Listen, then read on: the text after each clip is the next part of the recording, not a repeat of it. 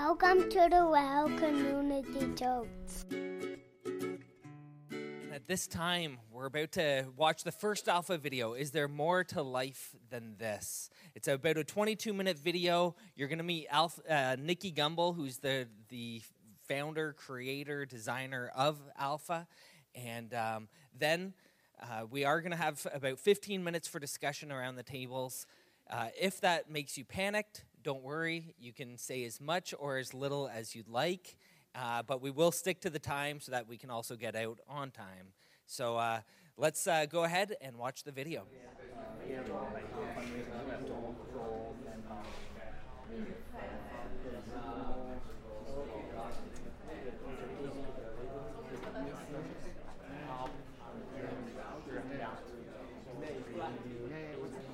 Can you get a mic check?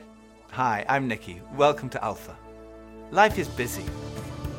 Every day we ask so many questions. What should I wear? What's the weather going to be like? What's happening today? How am I going to fit everything in? But then there are those bigger questions. Like, why am I here? Where am I heading? Is this it? Is there more to life than this? These are life's big questions, but there's rarely enough time to think them through properly. We all have different perspectives on the meaning of life and faith, and Alpha is an opportunity to explore life's big questions. This is a great place to come together and talk about them openly and honestly. I'm Gemma. I'm Toby. And this is Alpha.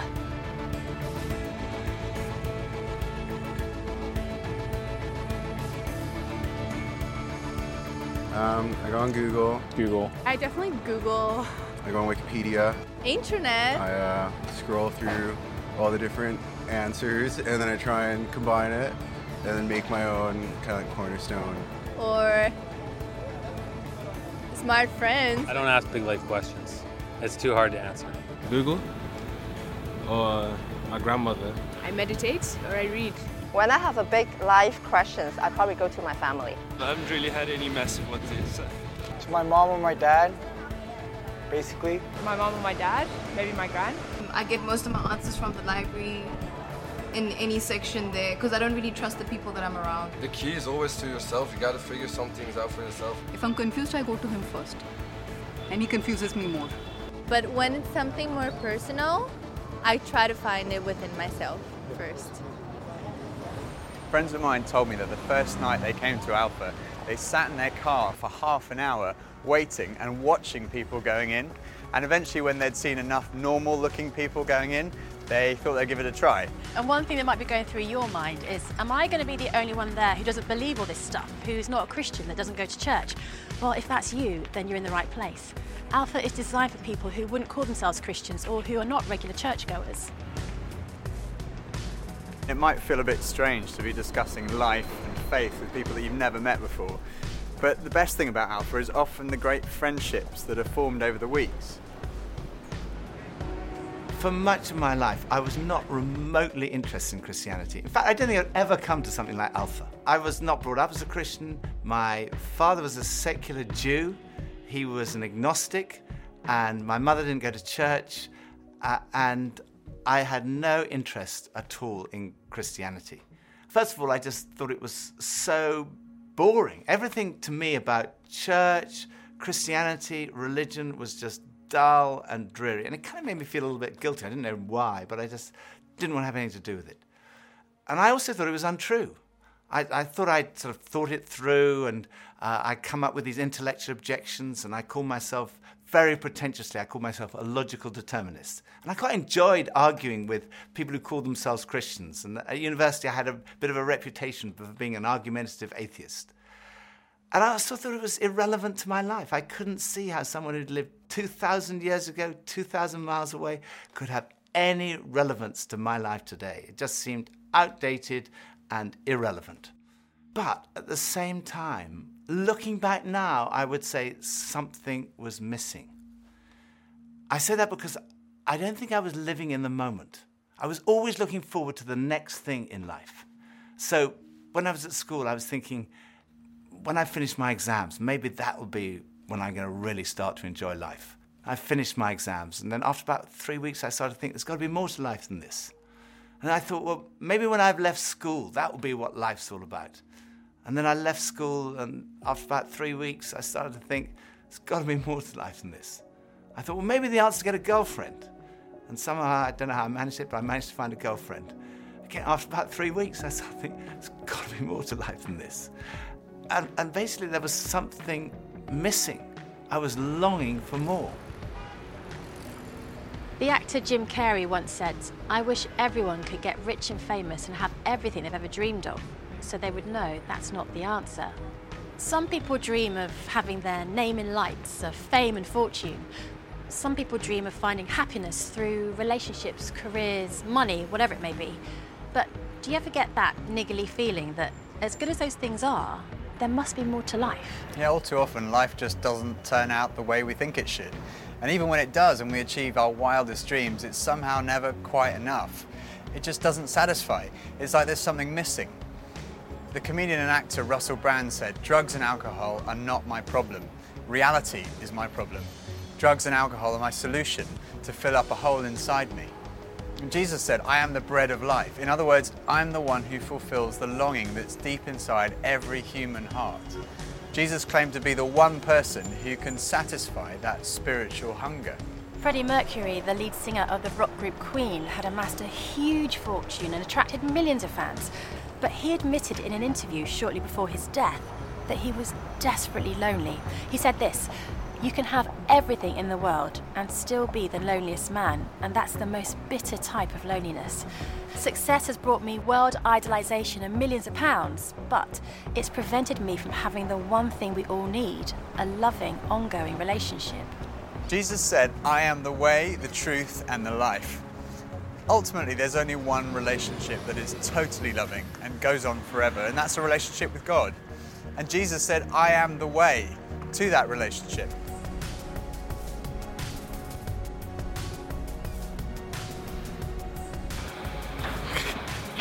Maybe money. What makes me happy? Music.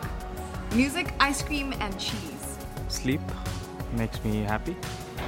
Going to the gym, seeing my friends, going to the pub, playing football. Dogs. Alcohol. Women. Pretty much. The idea of life in general makes me happy. Clothes. Women. More to life than this.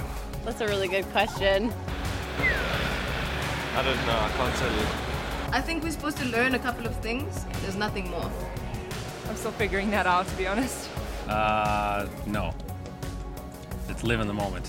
Absolutely. I strongly believe that there's more to life than this. No idea. Sorry. When I was about 17, I was sitting having a burger with two friends, and we were looking out the window and commenting on a few of the stores across the street, and I suddenly realized that I couldn't read any of the signs, even if I squinted. So I asked if I could borrow one of my friend's pair of glasses, and as soon as I put them on, I realized I could see everything, like colors, shapes, words. I was amazed at how everything was so clear. And I could see before, but now I could really see. And to me, that's the best way to describe the difference that Jesus makes. Jesus is the lens through which we see God. And he's also the lens by which we see the world in a totally different way. Jesus said, "I am the truth." Some people's response to a Christian might be, well, it's great for you, you found meaning and purpose in your life, but it's not for me. But when you think about it, that's not actually a logical position, because if Christianity is true, it's of vital importance to every one of us. And if it's not true, it's not great for us, because it means we're deluded. C.S. Lewis was one of the great intellectual giants of the 20th century, probably best known as the author of the Chronicles of Narnia. He said this, "Christianity, if false, is of no importance, and if true, of infinite importance. The only thing it cannot be is moderately important." I come from a family of lawyers, so naturally I wanted to look at the original documents and sources. I never really looked at the evidence before, and I was astonished at how much evidence there is for the life, death, and resurrection of Jesus. For me, it was through reading these documents that we find in the New Testament that I came to the conclusion, it's true. One of the last cases I did as a lawyer was in the Court of Appeal in front of Lord Denning, an absolutely brilliant mind, perhaps the greatest judge of the 20th century.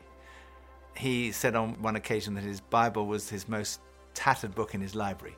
He'd examined the evidence really carefully, and he came to the conclusion, it's true. One former professor of history at Oxford University described the resurrection as the best attested fact in history. I hadn't realized how many of the pioneers of modern science were believers. Descartes, Newton, Kepler, Galileo, Locke, Copernicus, Faraday, Kelvin, Pasteur. Francis Collins, one of the greatest scientists of our time, was director of the Human Genome Project, mapping the 3 billion letters in the human DNA, considered by many to be the most significant scientific undertaking of our time. He describes how he encountered Jesus and came to believe in the truth of Christianity. Well, in the home where I grew up, faith was not something that was talked about very much. My father was a professor of drama, my mother a playwright. When I went to college and those discussions in the dorm late at night about religion began to occur, I had no particular reason to attach value to a faith system. It had never been something I was familiar with or had internalized at all. And I assumed that any religious feelings that anyone held must be on the basis of some emotional experience, and I didn't trust those, or on the basis of some childhood indoctrination, which I felt I was fortunate to have missed. I loved the experience of learning about the human body and all of the components of that, and I particularly loved being introduced to genetics. But then I ended up in the medical school curriculum sitting at the bedside of patients with diseases. This was no longer an abstract study of molecules and organ systems. These were real people. And one afternoon, one of my patients, a wonderful elderly woman, much like a grandmother, who had very bad heart disease. She had a particularly bad episode of chest pain while I was with her. She got through it, and at the end of that, explained to me how her faith was the thing that helped her in that situation. She realized that the doctors around her weren't really giving her that much help, but her faith was. And after she finished her own very personal description of that faith, she turned to me, and I had been silent, and she looked at me quizzically, and she said, "What do you believe, doctor?" And ultimately, I had to admit to myself that her question had made me realize that I had arrived at an answer to the most important issue that we humans ever deal with. Is there a God? And I had arrived there without ever really looking at the evidence. And I was supposed to be a scientist. If there's one thing scientists claim they do is to arrive at conclusions based upon evidence. And I hadn't taken the trouble to do that.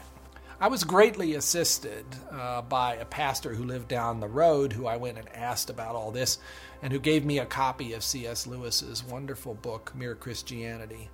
Because here was an Oxford scholar, a prodigiously developed intellect, who had traveled the same path. Within those pages, I realized for the first time that one can come to belief on a rational basis, and that in fact, given the many pointers that one sees around oneself in terms of the universe and it having a beginning, and its fine-tuning in terms of the way in which all those constants that determine the behavior of matter and energy seem to have been set just in a certain very precise range to make life possible. And many other things, including my beloved mathematics and why they actually work anyway to describe the universe, something that makes you think the Creator must have been a mathematician. That brought me then to the person of Jesus Christ as a person who was historically extremely well documented. That was news to me. I thought Christ was as much myth as history, and I realized after reading more about it, this was a historical figure upon which we have a great deal of evidence for his existence and his teachings, and even his rising from the dead in a literal way. That day at my patient's bedside started a journey for me, a journey that I was reluctant to begin, but I felt I needed to, a journey that I thought would result in strengthening my atheism, but to my surprise, resulted in my conversion. There's a difference between knowing facts about someone and really knowing them personally. Now, I've known my husband Phil for 3 years now, but suppose if before we met, I found him on a website called The Amazing Man. Now, there's no doubt I would have looked at him and thought, okay, I'm intrigued. But what if each page was dedicated to his amazing abilities, his sparkling personality, his tender heart, his extraordinary intelligence, and his cooking abilities? Well, I would think, wow, he does sound like an amazing person. But that's head knowledge. But I also have the privilege of being married to him, and I know that he's an amazing person, which is knowledge that comes from the experience of relationship, and that's heart knowledge. When Jesus said, I am the truth, he was talking about more than just a kind of intellectual truth.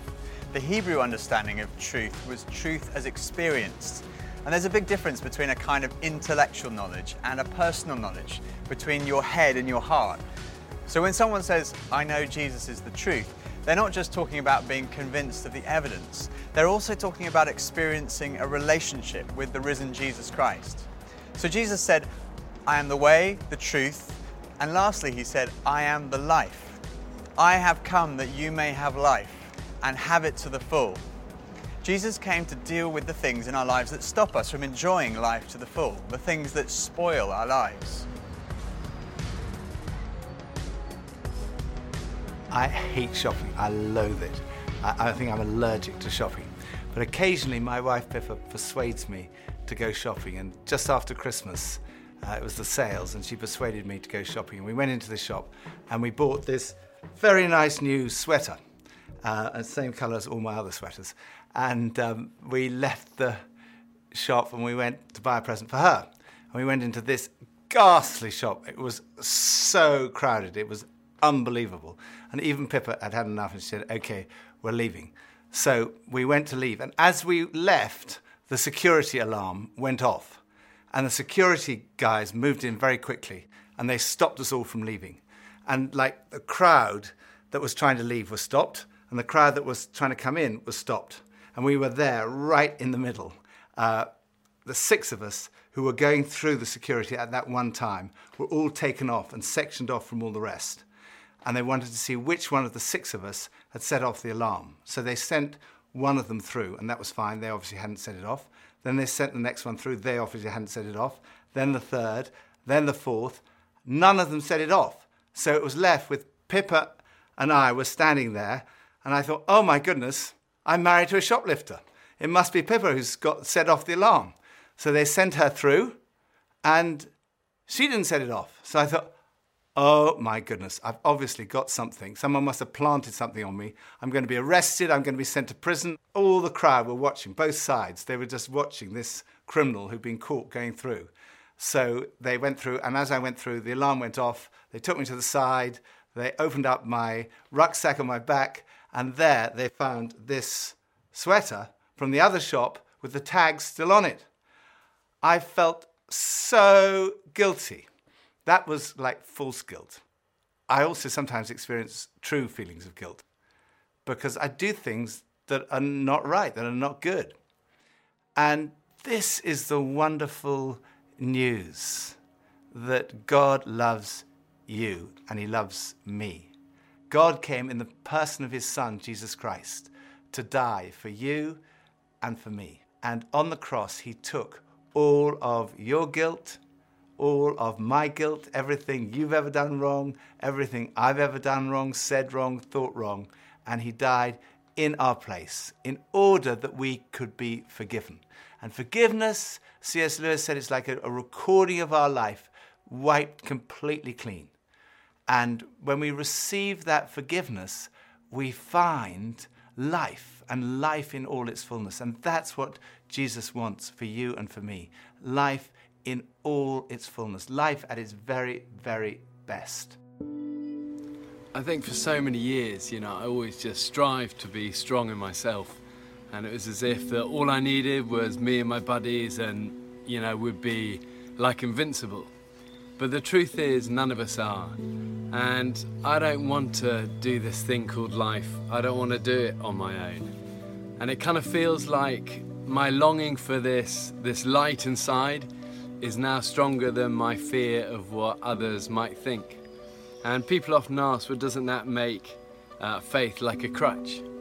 And, well, maybe, but, what does a crutch do? A crutch helps you stand, and it makes you stronger. And in that case, sure, I need a bit of that.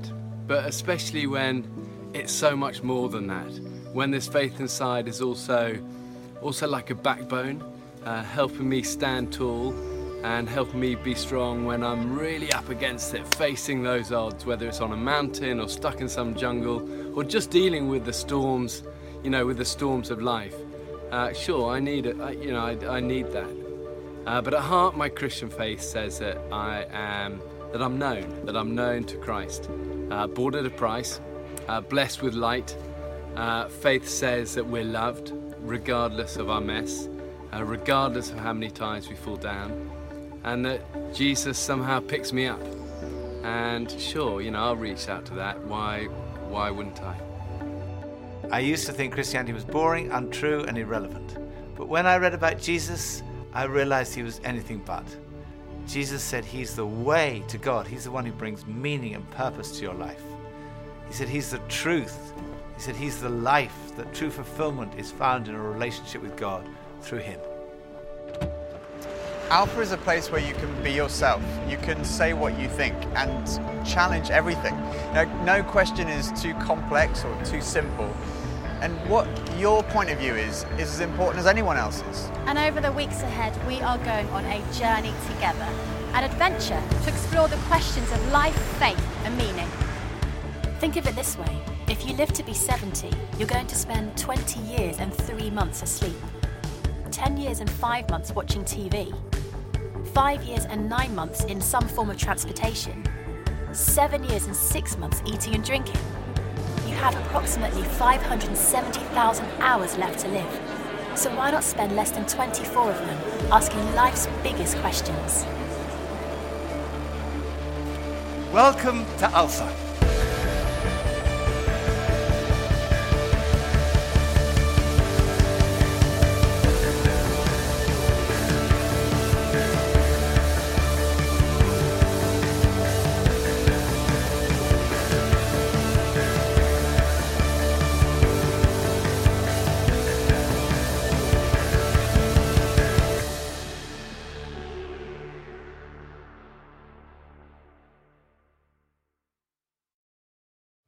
Right, so that was the first video of Alpha, and as we go on, and we're doing a bit of a hybrid, so it's not always going to be the video. Next week, I'm preaching on who is Jesus. We have a couple guest speakers lined up, and we'll also show the video a couple more times. I should have pointed this out before, too. There are some pamphlets on your tables, and it says, is there more to life than this? And it just has some notes from the video. It has some questions, and it has some spots to just write any reflections down. Feel free to take those home with you. They're yours. There's also, I have a bunch up here. There's also, if anyone's interested, there's a book for each week of the Alpha program. So this one, Is There More to Life Than This? It's Nicky Gumbel again. If you're interested in this, feel free to take this home. I'll put it at the back table. If you want an electronic file, I can send it to you.